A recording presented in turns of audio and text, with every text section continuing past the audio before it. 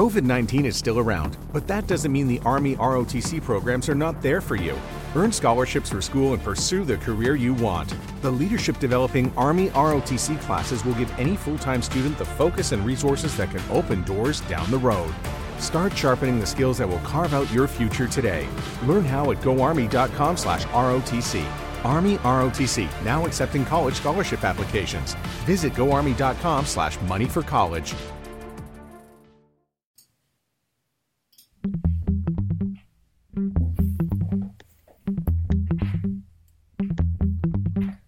You know I'm right. Episode 21. Nick Durst, joined again by Joe Calabrese and Joe. It's a big week here in New York, but overall it's a big week here in the United States of America. 4th of July, your birthday, and of course, the main event on the 4th of July would be the Nathan's Hot Dog Eating Contest. And it's going to be a little different this year, Joe, because they're not going to be at Nathan's in Brooklyn. They're going to be at an undisclosed location somewhere in New York indoors. And then you have the news today that comes out that Governor Cuomo has informed, not necessarily the competitors, but just anybody coming into New York. If you're coming from Alabama, Arkansas, Arizona, California, Florida, Georgia, Indianapolis, Iowa, Louisiana, Mississippi, North Carolina, Nevada, South Carolina, Tennessee, Texas, or Utah, you must self-quarantine for 14 days. So Joey Chestnut, who is obviously the favorite here to certainly repeat and be the winner again, he's looking to perhaps set a better world record because he's not going to have to deal with any heat. He's going to be indoor. It'll be air-conditioned, so there's good weather for him there with good conditions. He said, this is not good news for some of the biggest competitors that aren't already in New York. He's been in New York a while. You know he was not going to miss this, and we'll get to some betting odds on that soon. But Joe, what are your thoughts on this prestigious competition, which may look very different this year, not only from atmosphere perspective, but from competitors? First off, I want to say thank you for the early birthday shout out. I appreciate that a lot. You and the big dog, Roman Reigns, as well. I know. My birthday kind of gets. I wouldn't say it gets put on the back burner. It's just very, very hard to get people together, obviously. A lot of people are with their families that day. A lot of people are doing barbecues with their friends. A lot of people are out at the beach, maybe on vacation. Maybe they take a long weekend somewhere. So I appreciate that first. Also, you kind of rattled off those states pretty quickly. I was very, very impressed. About 25% of all U.S. states, roughly.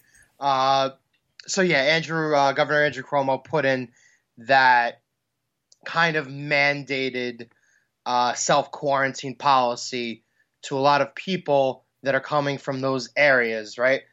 Which, I mean, if you think about it logically, one would assume that maybe some competitors are going to fly elsewhere first to a state that's not under that. I don't know if that's... It's got to go by license, and I want to correct myself. I said the big dog Roman Reigns, he shares a birthday with me. You share a birthday with... obviously George Steinbrenner, Calvin Coolidge, Malia Obama, Post Malone, and most importantly, Mike the Situation Sorrentino. Just wanted to clarify that. But yeah, with the competition, it's going to be really interesting here. And is Joey Chestnut the favorite to win? Yes, minus 1750 to pick him, and I don't see why you would bet anybody else, especially with there not being heat or anything. You then, of course, have the men's winner usually eats around at least 70. Joe, you going over or under 72.5 hot dogs this year? I'm going to go under. Ooh. I'm going to go under because I feel like this number goes up every single year, and he's hit the 70 mark previously. I think he'll hit 70 again. I think 73 is going to be very, very hard to accomplish. The last time we saw a prominent 73 was when Barry Bonds took the home run title back in 2001. So it's a difficult number. It's a high number. I don't think it's too high, but I'm going to go under because you're going to be a winner until you're not. And what I'm very, very curious to see is what you mentioned previously. Obviously, they're going to have this in an undisclosed location. The truth of the matter is part of what makes the hot dog eating contest such an American staple, kind of like how the like the Thanksgiving Day parade is, around that time of the year, is the backdrop. It's the location. It's Coney Island. It's by the beach. It's by the famous Nathan's. The scenery is always tremendous. You always have a really, really, really great crowd out for the 4th of July and the hot dog eating contest. No matter what year it is, the weather could be perfect or the weather can kind of be a little off, and you'll usually see a lot of people. And that's part of what makes that so special, and kind of having it in an undisclosed location where the competitors are probably distanced. You're probably not going to have fans in attendance, one would assume. It's probably just going to be a camera panned on them, and I don't know. It's going to be a little odd to watch, especially with the distancing stuff. They're going to have solo cameras on each competitor. It's gonna feel very, very off. There's going to be no. Well, here's the thing. I'm going over. I think Chestnut's going to go over. Chestnut's going to push 80. I think he's going to be in the 76 to 78 range.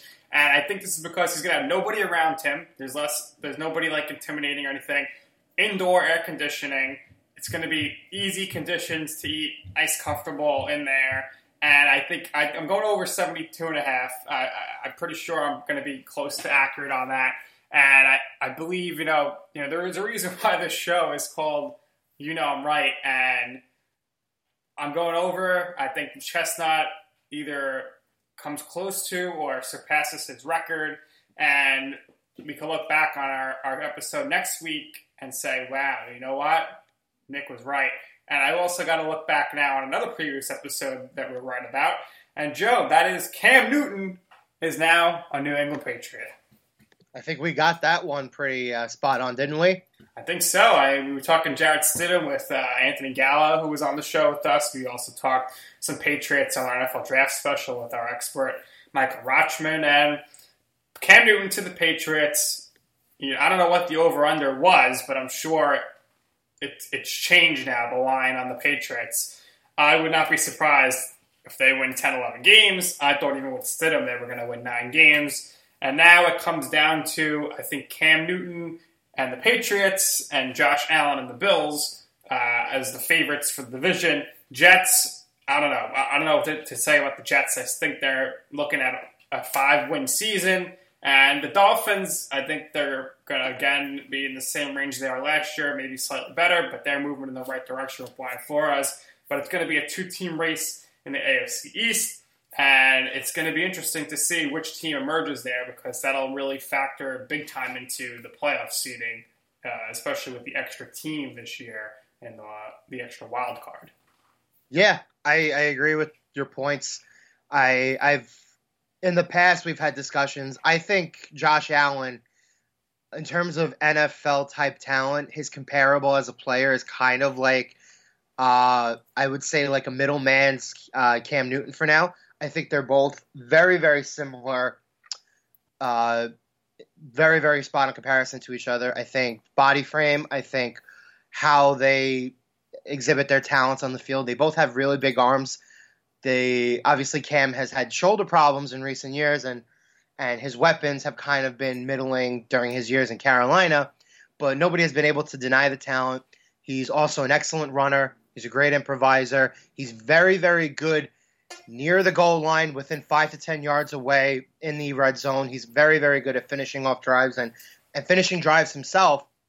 And we know through the years he's been excellent. His rushing touchdown output with the Panthers was excellent. Very, very similar to Josh Allen in that regard.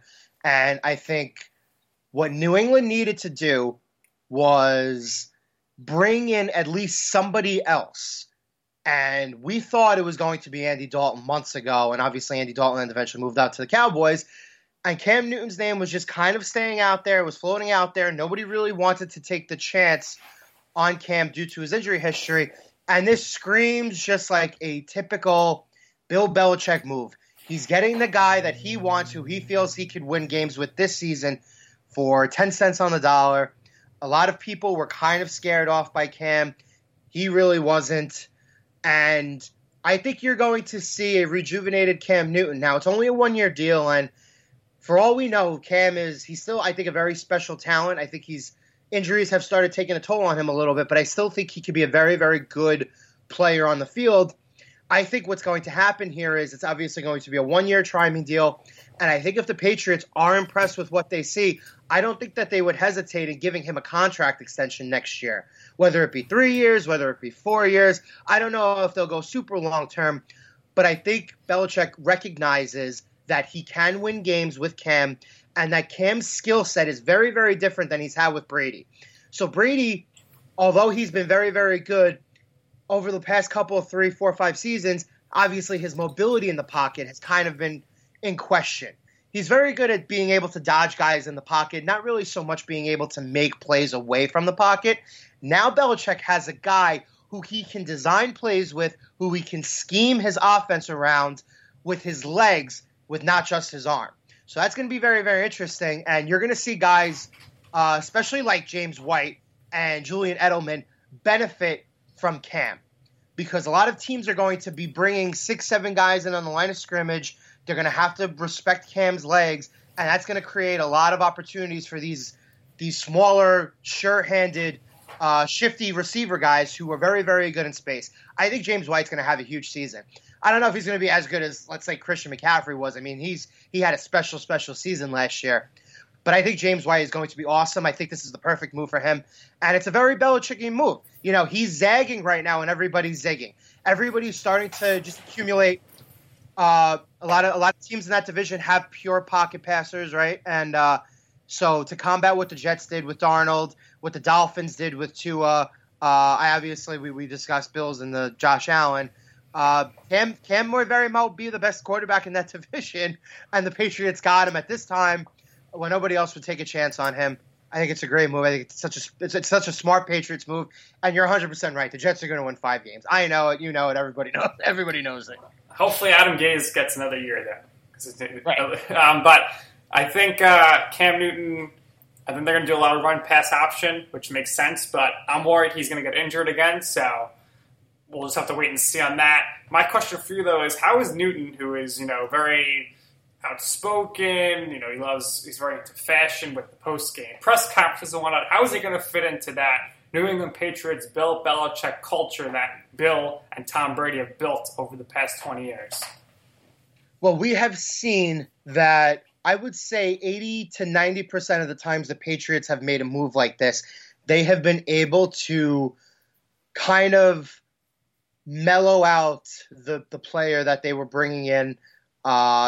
I think probably the best comparable to character-wise, I would say would probably be somebody like a Randy Moss. Everybody knows Cam Newton is pretty outspoken on the field, but we've seen reports this past couple of weeks come out, and a lot of Panthers players, especially the skill guys like Christian McCaffrey and Greg Olsen, who we know has moved on to a broadcasting career now a little bit, but he's always been highly regarded in NFL circles as one of the most consummate leaders and consummate professionals that exists around the league. He went out to bat for Cam, and he's basically kind of just spoken out for Cam and really solidified his character. And nobody has ever had a bad thing to say about Cam, none of his teammates anyway. So while I do think Cam is kind of like odd a little bit on social media, and who isn't these days, a lot of athletes typically generally are, because it's about brand building now, so to speak. So, but I think he'll be able to fit in with New England. I think they're for the most part, those guys in New England, Belichick and Kraft, they're able to reel in these guys, make them buy into the Patriot way. There's a reason why this team has been on top for 20 years. Obviously, they've made a couple of misses along the way. I mean, nobody's perfect, but generally speaking, they have a good track record with this. And I think Cam's work in the locker room, and I especially think his work off the field, doing lots of charity work and a lot of stuff in regard to children's charities and stuff, I think it's a good fit for New England. I think he'll be fine. And he's obviously has tremendous shoes to fill. Not only does Tom Brady have a huge foot size, because I went to the Patriots to see him 2 years ago, and his shoe was just clean, it was tremendous, but obviously a living legend, probably the best quarterback to ever do it. And he's in Tampa Bay now, and now there's rumblings, according to Mike Lombardi, that the Buccaneers probably led by Tom Brady on this, really would like to perhaps kick the tires on Antonio Brown, add him to an already dynamic receiving core, Joe. Yeah, I mean, I think it would be a perfect fit. So we know AB can fit outside or he can fit in the slot. Obviously, he'd be competing with Chris Godwin in that sense because Mike Evans is more of just like a typical outside receiver. He's a big guy. He's a big target, likes going over the top, likes using the sideline. So we saw last year, and to go back to that Patriots point that you made before, we saw last year that the Patriots kicked the tires on Antonio Brown, kind of similar to what you were saying before about how they tend to pick up these personalities. But in New England, the guy who vouched for Antonio Brown and tried to bring him in and really get him acclimated into that situation more than anybody else was Tom Brady. And we saw Tom Brady offer his home and his resources to AB. And you know that Tom has to be salivating at the idea of bringing on Antonio Brown. And they have two great receivers down there. That's honestly probably one of the top 2 or 3 duos in the NFL, if not the best. But adding Antonio Brown, a very, very sure-handed guy who could really work 5 to 7 yards away from the line of scrimmage, and he's kind of the perfect receiver that Brady has always liked.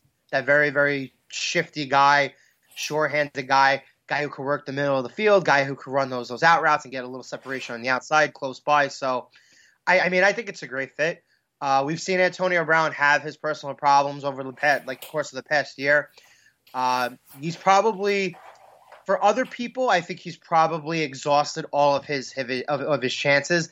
But as we know, NFL teams and NFL circles, they're willing to give these guys as many chances as it takes to keep them on the field. I'm just surprised the Jets haven't signed him, to be honest. But also keep an eye on, if he gets reinstated again, Josh Gordon. I think we could see him reuniting with Brady as well. But if you have a guy like Gordon and Brown with Evans, and of course Gronk's there and Goodwin, and I think you could definitely see some egos clashing about, Tom, give me the ball. So that's something they'll just have to keep an eye on, and hopefully everything could work out. Hopefully there's a season, Joe, and we can see some football. They canceled the Hall of Fame game, and they're likely going to cancel at least 2 weeks of the preseason. And it's going to be interesting to see how these teams decide on their roster, because usually a lot of the back-end special team guys are picked through the preseason, but it's just going to be a massive cut down. And, they'll see if Cam Newton wins the starting job here, not really in the playbook. My guess, Joe, would be that they actually have a quarterback competition, but Cam is going to win, and we'll just take it from there and see what happens with football. The other news this week was that, unfortunately, Joe, it looks like the Knicks are going down another bad path here. They're really strongly considering hiring Jason Kidd, because they think if Jason Kidd is the coach, and we saw his troubles off the court and on with the Nets, and then the Bucks, that the aforementioned Bucks superstar Giannis Antetokounmpo would like to come here as a free agent after next offseason because he wants to reunite with Jason Kidd. To me, that makes no sense because, number one, Jason Kidd was his coach, but he did not get the best out of him. As soon as Jason Kidd leaves, the Bucks become one of the best teams in the East. And number two, he then became an MVP with the Bucks. Now, number three, he'd be crazy to leave the Bucks because he's going to make so much more money there, getting an extension. And you're looking at crazy times here with COVID-19, and the salary cap's probably going to go down, so you're not going to see the salary cap going up, everybody getting more money. And I think it would be an absolute disaster if the Knicks hired Jason Kidd to be their head coach. I mean, everything that the Knicks have done over the course of the last, 25 years has been somewhat of a disaster, so this doesn't really surprise me in the slightest. I think, obviously, the number one reason for anything Jason Kidd regard is because he was the coach of the Milwaukee Bucks. He's got connections to Giannis. The Knicks are always trying to look 2 years ahead into free agency. Oh, we're going to get the next big free agent. We're going to get the next big free agent. Obviously, that never works. And I'm pretty sure that Giannis, for everything that we hear about him, is probably one of the most soft-spoken, mild-mannered. I'm pretty sure he's very, very happy with his situation in Milwaukee. Not entirely sure why a former MVP who almost made the NBA Finals last year on the team that he's currently on would leave a team that's a perennial 60-win contending team to come to the New York Knicks. I'm not entirely sure how that makes sense. So Giannis has all the power in Milwaukee. They signed they signed his brother, who the Knicks let go for some reason. He's got another brother that's going to be coming in the league in the next 2 years. I'm sure he'll make sure they get him. So why would he want to leave Milwaukee to come to New York? Absolutely no reason for that. And to add on, since we're on the topic of the Knicks, it also came out this week. Yep. Today, I want to tell you about a simple way to get all the entertainment you love without the hassle. DirecTV Stream brings your live TV and on-demand favorites together like never before, which means you can watch your favorite sports, movies, and shows all in one place. And the best part? There's no annual contract.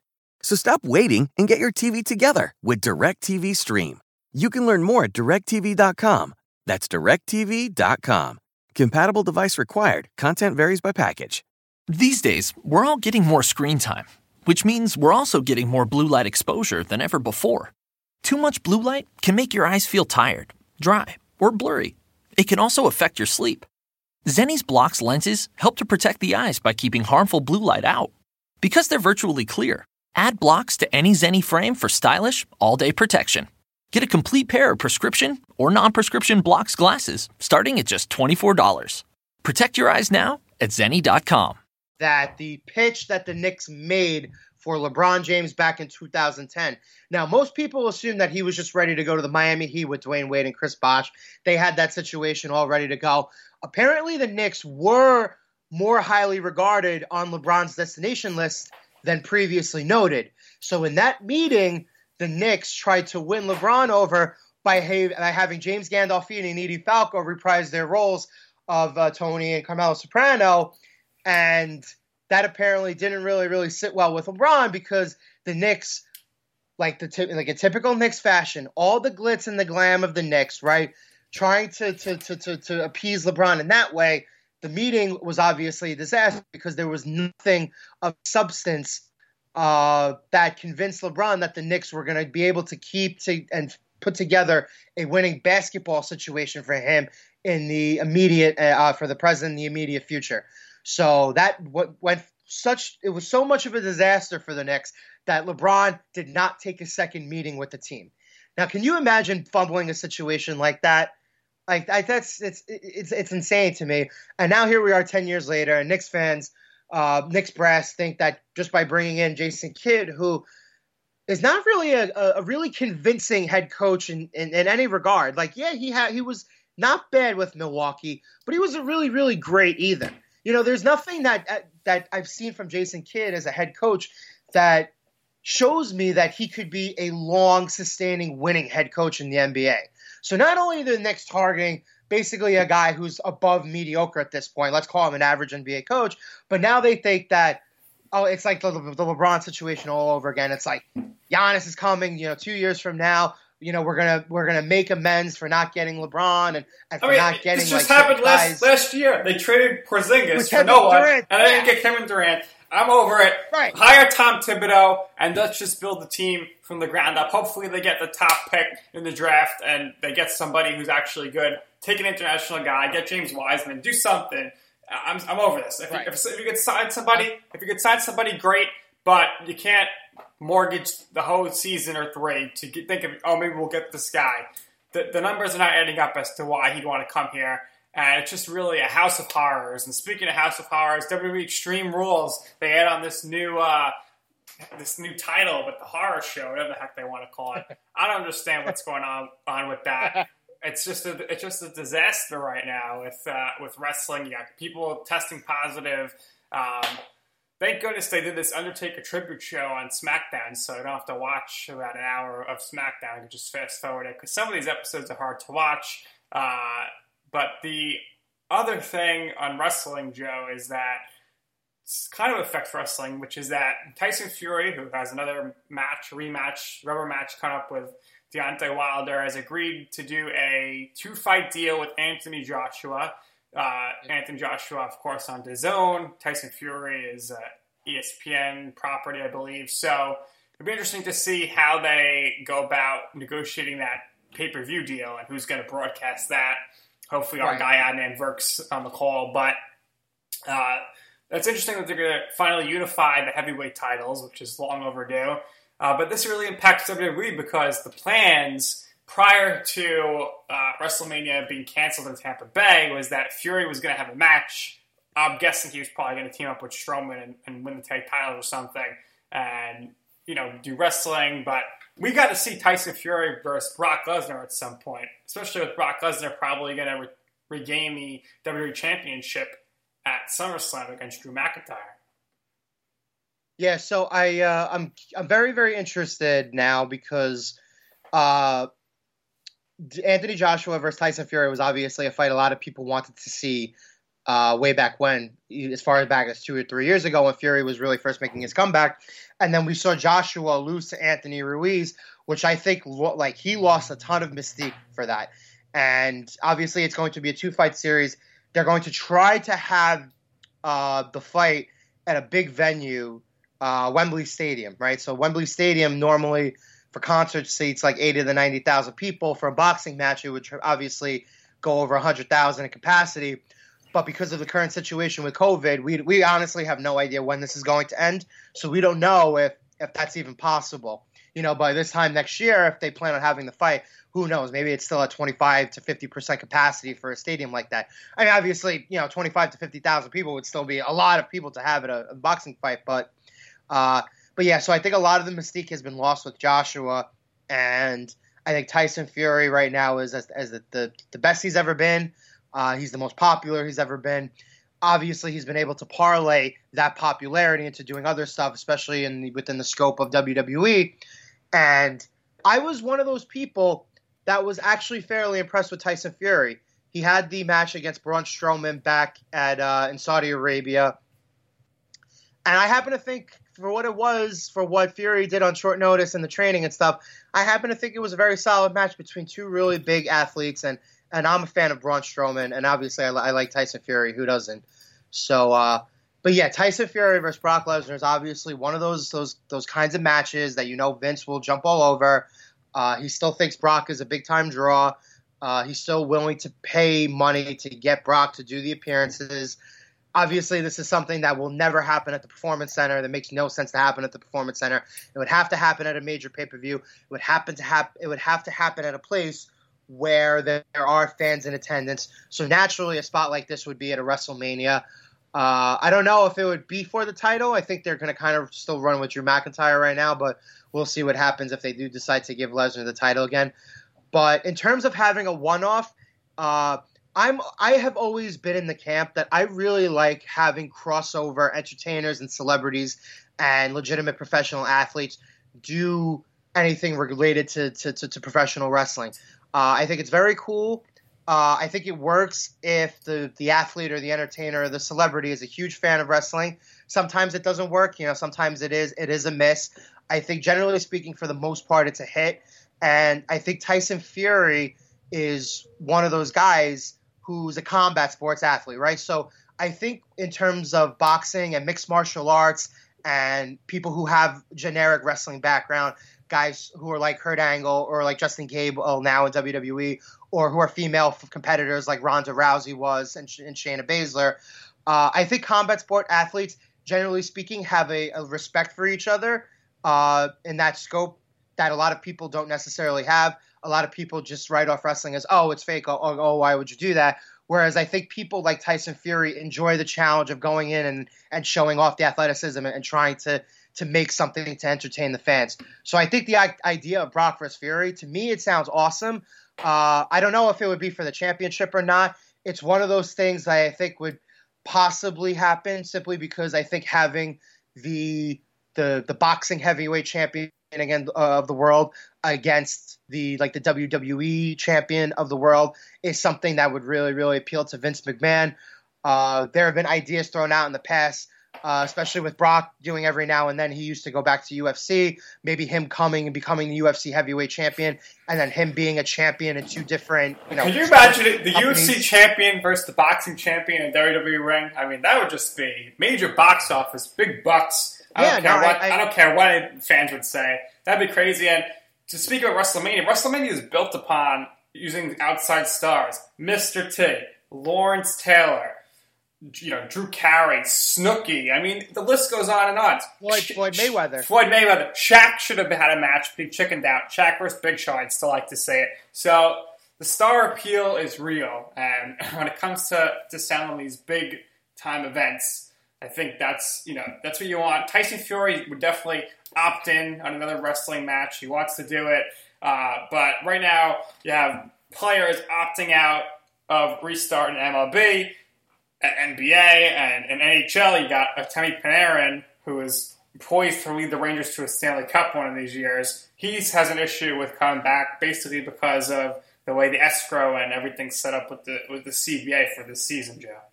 Right. So from what we gathered over the past couple of days, reports came out that the deduction for the escrow for the NHL players might be as much as 20%.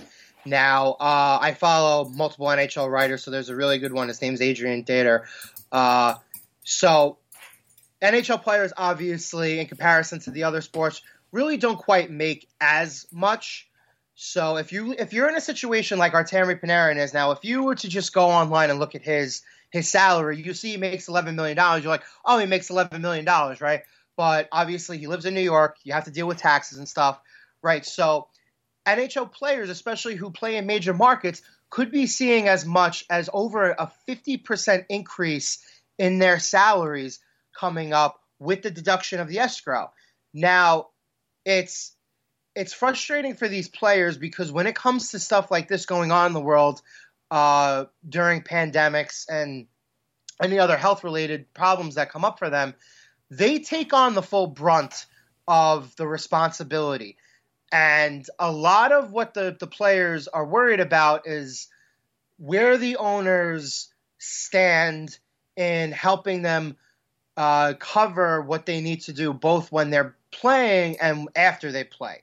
So we've only seen Artemi Panarin really speak on this yet. Not a lot of NHL players have spoken out about this. A lot of other athletes in other sports have obviously given their input on where they stand in regard to the relationship with the owners and covering stuff like that. But we haven't really seen it as much in hockey. And considering this deduction in escrow is as significant as it is, if it was 5%, if it was 7%, I don't know if this would be as big of a deal. But 20% is a very, very significant increase. And for these players, especially these young players who come in who aren't really making millions of dollars yet, and we see situations similar to this in baseball, having a 50% deduction in salary is significant for them, their families, their living situations, and God forbid anything that should happen to them. And as we've also seen in the past couple of days, reports have come out, as much as 26 NHL players have tested positive for COVID-19 over the course of the last couple of weeks in June. So it's going to be very, very interesting to see what kind of situations or scenarios these players speak out about in the coming days. Now that the sports world is starting to try to resume a little bit, but yeah. So Panarin, he's been outspoken before, hasn't been afraid to speak his mind, and it's been very, very much something of note because obviously he's a New York Ranger, and let's hope he helps the Rangers win a Stanley Cup this year. That'd be great, or in the coming years, so long as he stays healthy. But yeah, it's an interesting point. You know, a lot of these athletes, these scenarios are definitely going to come up in the next couple of weeks, and a lot of players are, especially MLB players, are starting to opt out. They don't want any part of what's going on right now. They don't want to take on any more brunt of the loss. They do not want to assume the risks.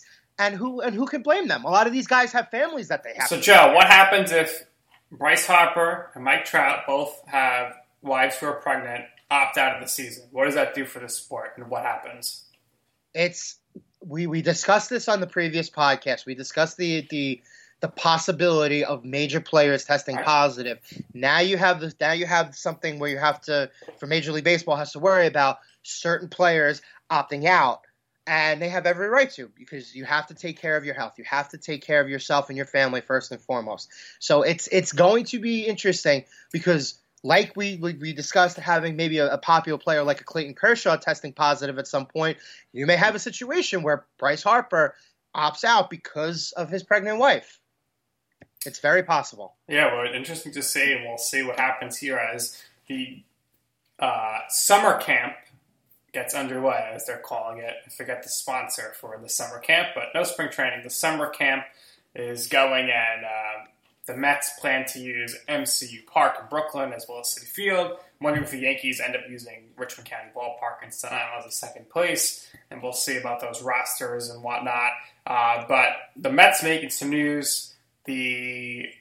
Of course, they get rid of the restriction of signing people or whatnot, and they go ahead and they sign Melky Cabrera, Hunter Strickland, Gordon Beckham, but not Matt Harvey. What's up with this, Joe? Is Matt Harvey ever going to get another shot in the MLB?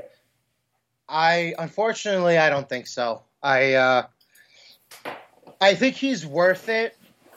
I think he's worth it as a buy low option.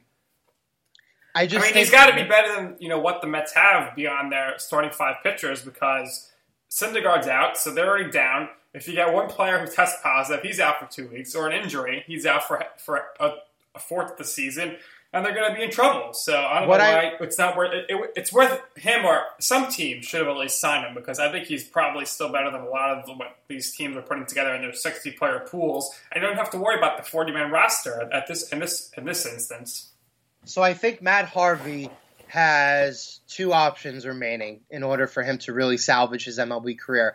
The first option is the option that I think he should go with, which is turning himself into a bullpen specialist, a guy who could go 1 or 2 innings, similar to what Andrew Miller turned himself into.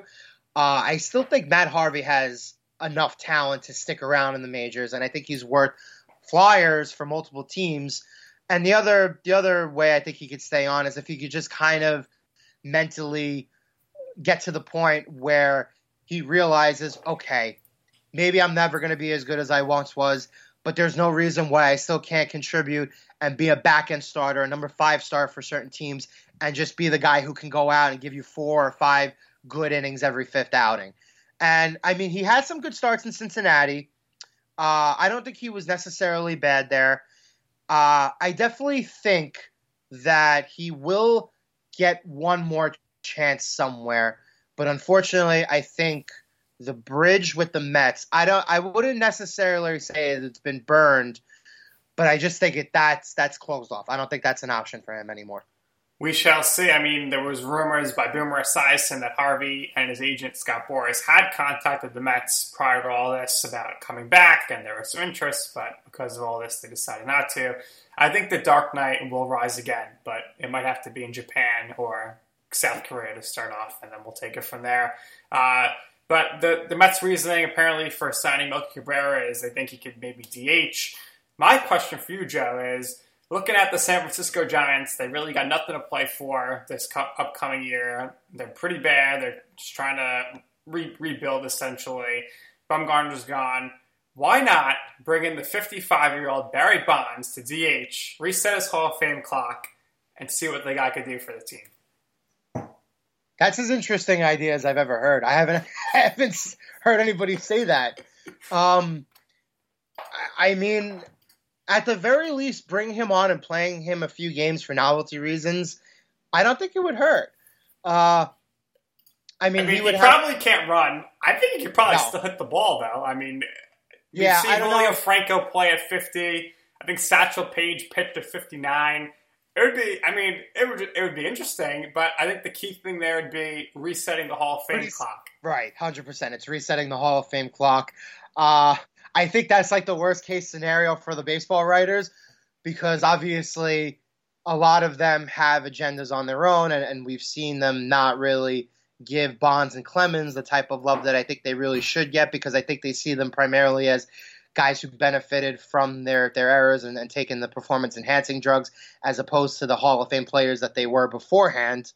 But yeah, I think for the sole purpose of resetting the clock and resetting the whole frame of Barry Bonds' Hall of Fame candidacy, I think it would work. But one of the big things is that if you bring in 55-year-old Barry Bonds, you can't just put him on the roster. You know what I mean? Like, he's got to at least work for the opportunity to get a chance to get a major league at bat. And, I mean, I still think he could do it. I mean, we saw guys like, I mean, you mentioned Julio Franco before. That was a pretty good example. I mean, he's no worse than Julio Franco was, right? Bernie Mac did it. I mean, if A-Rod buys the Mets, I think there's a chance he might say, I'm going to play, I need 4 home runs for 700. He could definitely hit 4 home runs over the course of a season, get to 700. But, A-Rod and Barry Bonds, they could be laying down a bunt in the last game of the season to lead their teams to third place and forego a big hit, just like Bernie Mac. Rest in peace, Bernie Mac, Mr. 2,999. But it's interesting. I mean, it's just a scenario where it comes up and, we'll have to see what happens. But we just hope, Joe, that there's going to be sports. That's all we can ask for. Yeah, I hope so, too. Rest in peace, Bernie Mac. And A-Rod's kind of in the same boat. I think he finished 4 home runs shy of 700. That could be the next Mr. 3000 type of movie, right? A-Rod coming back. As a player owner. Yeah, you don't think A-Rod could spot DH for the Mets? Absolutely. Of course he could. I mean, he was good in his last full season with the Yankees before they had enough of him and they kicked him out mid-season. Yes, they did. So, very funny stuff. All right, everybody, enjoy your 4th of July. Enjoy the hot dog eating competition. We'll be monitoring the news on everything around the sports world. We'll see if our predictions come right again. For Joe, the soon-to-be birthday boy, I'm Nick Durst, and this has been I'm Right.